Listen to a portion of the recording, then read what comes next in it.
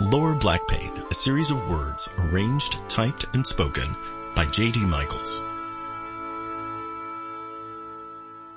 Password is my favorite game, and my second favorite game show. It's a word association guessing game. You give a one-word hint to somebody, and then they try to guess the word you're looking at. Normally, you get to put a little spin on the clue, change your voice, raise your eyebrows. Here, let me try it with you.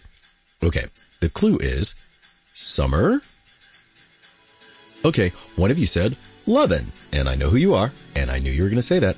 Maybe camp or squash, though that's a pretty deep cut. Definitely not school. Yuck. That's just dark poetry. If you thought of the word vacation, then well played. That's just what I was thinking. When I think of summer, I remember summer vacation, this template I carry around in my head, a decades-old definition of a luxurious 3-month-long Mesopotamia between school years. A sweet, sweet escape from, well, everything. Time did not work the same way during summer vacation. Neither did calories, I remember. I read books and played guitar and looked at clouds in the daytime and stars at night. I remember being really relaxed. I almost wish I didn't, because relaxation now is like a dairy-free, gluten-free version of that. During summer vacation was the only time I was able to watch game shows, of course.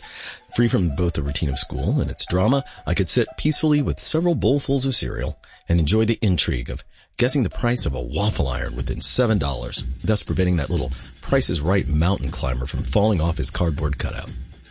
My mother allowed me exactly 1 week of this spa-like behavior before my landscaping duties began.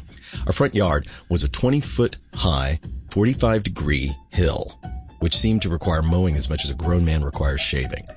Every year I engineered a new way to use the lawnmower to get the job done. The mower only flipped over on me once when I decided to muscle the situation and go at it from side to side, and the sudden ferocious, gnashing, maniacal maelstrom of cross-whirling blades flashing malevolently in the hot sun like an angry, overturned monster crab scared me sufficiently to use more brains than brawn after that. Ropes and a pulley from the top, then enthusiastic running starts from the bottom wearing soccer spikes. There wasn't a whole lot to be scared of in the summer. Most of my friends were at least worried about sunburns, but, lucky me. My mom, a gifted and talented teacher, and a gifted and talented teacher, had just about the same vacations I did, so the living was actually pretty easy. Once I could drive, which in Kansas City back then was at 15, I always had a summer job, and more grown-up concerns like getting to work on time took over, but mostly, summer, at least for kids, was a vacation from worrying about things. Worry has apparently used all its vacation time. Summer just isn't that long anymore. As a fresh new small business owner, I'm launching a post-COVID Gainful Employment Tour. Maybe I could sell t-shirts for extra money. Trying to build a family business that my daughter can decide not to take over someday. Consequently, our current vacation budget allows us to daydream of lands as far away as Coney Island. It's 5 miles that way, actually.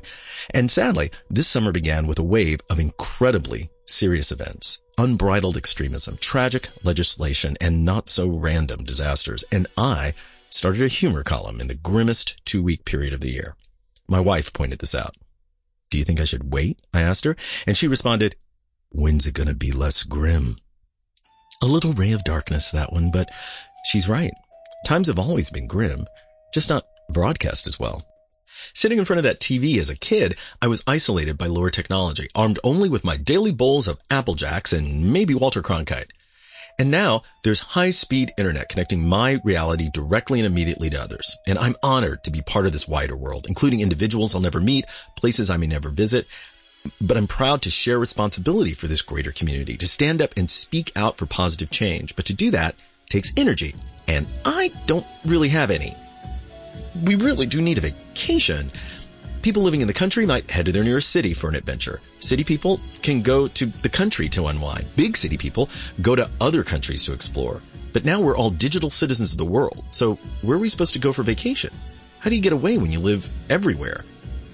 Our vacation will be focus-based this year, living 7.5 weeks in a sun-drenched reality of semi-forced optimism. As crazy as it sounds right now, we're staying home. I'm taking time to make music. My daughter's painting a series of large watercolors, and my wife is working on her novel. Then we're going to share them with each other. It sounds kind of crazy, but it's not the craziest thing I've heard. Glad you asked. The craziest thing I ever heard was from a guy I worked with years ago who seemed to spend his vacations only in extremely stressful situations. He'd go camping for 2 weeks with just one backpack in a jungle, or he'd explore an extremely congested city abroad where the streets were filled with as many animals as vehicles, and then come back and tell us how awful it was. Maybe show us a few photographs he'd taken unless his camera got stolen. I finally asked him why he chose these places, and he said it was a theory of his father's. Take a vacation in the most difficult place possible. So when you arrive back at your 6x6 beige cubicle, you bring what no gift shop could sell you. Gratitude. Then he put up his postcards, take the remainder of his penicillin, and enjoy where he was, on a 50-week vacation from the rest of the world. Crazy? Maybe, a little out there, but I do agree that even the best vacations send us home with a new sense of wonder and appreciation for where we are.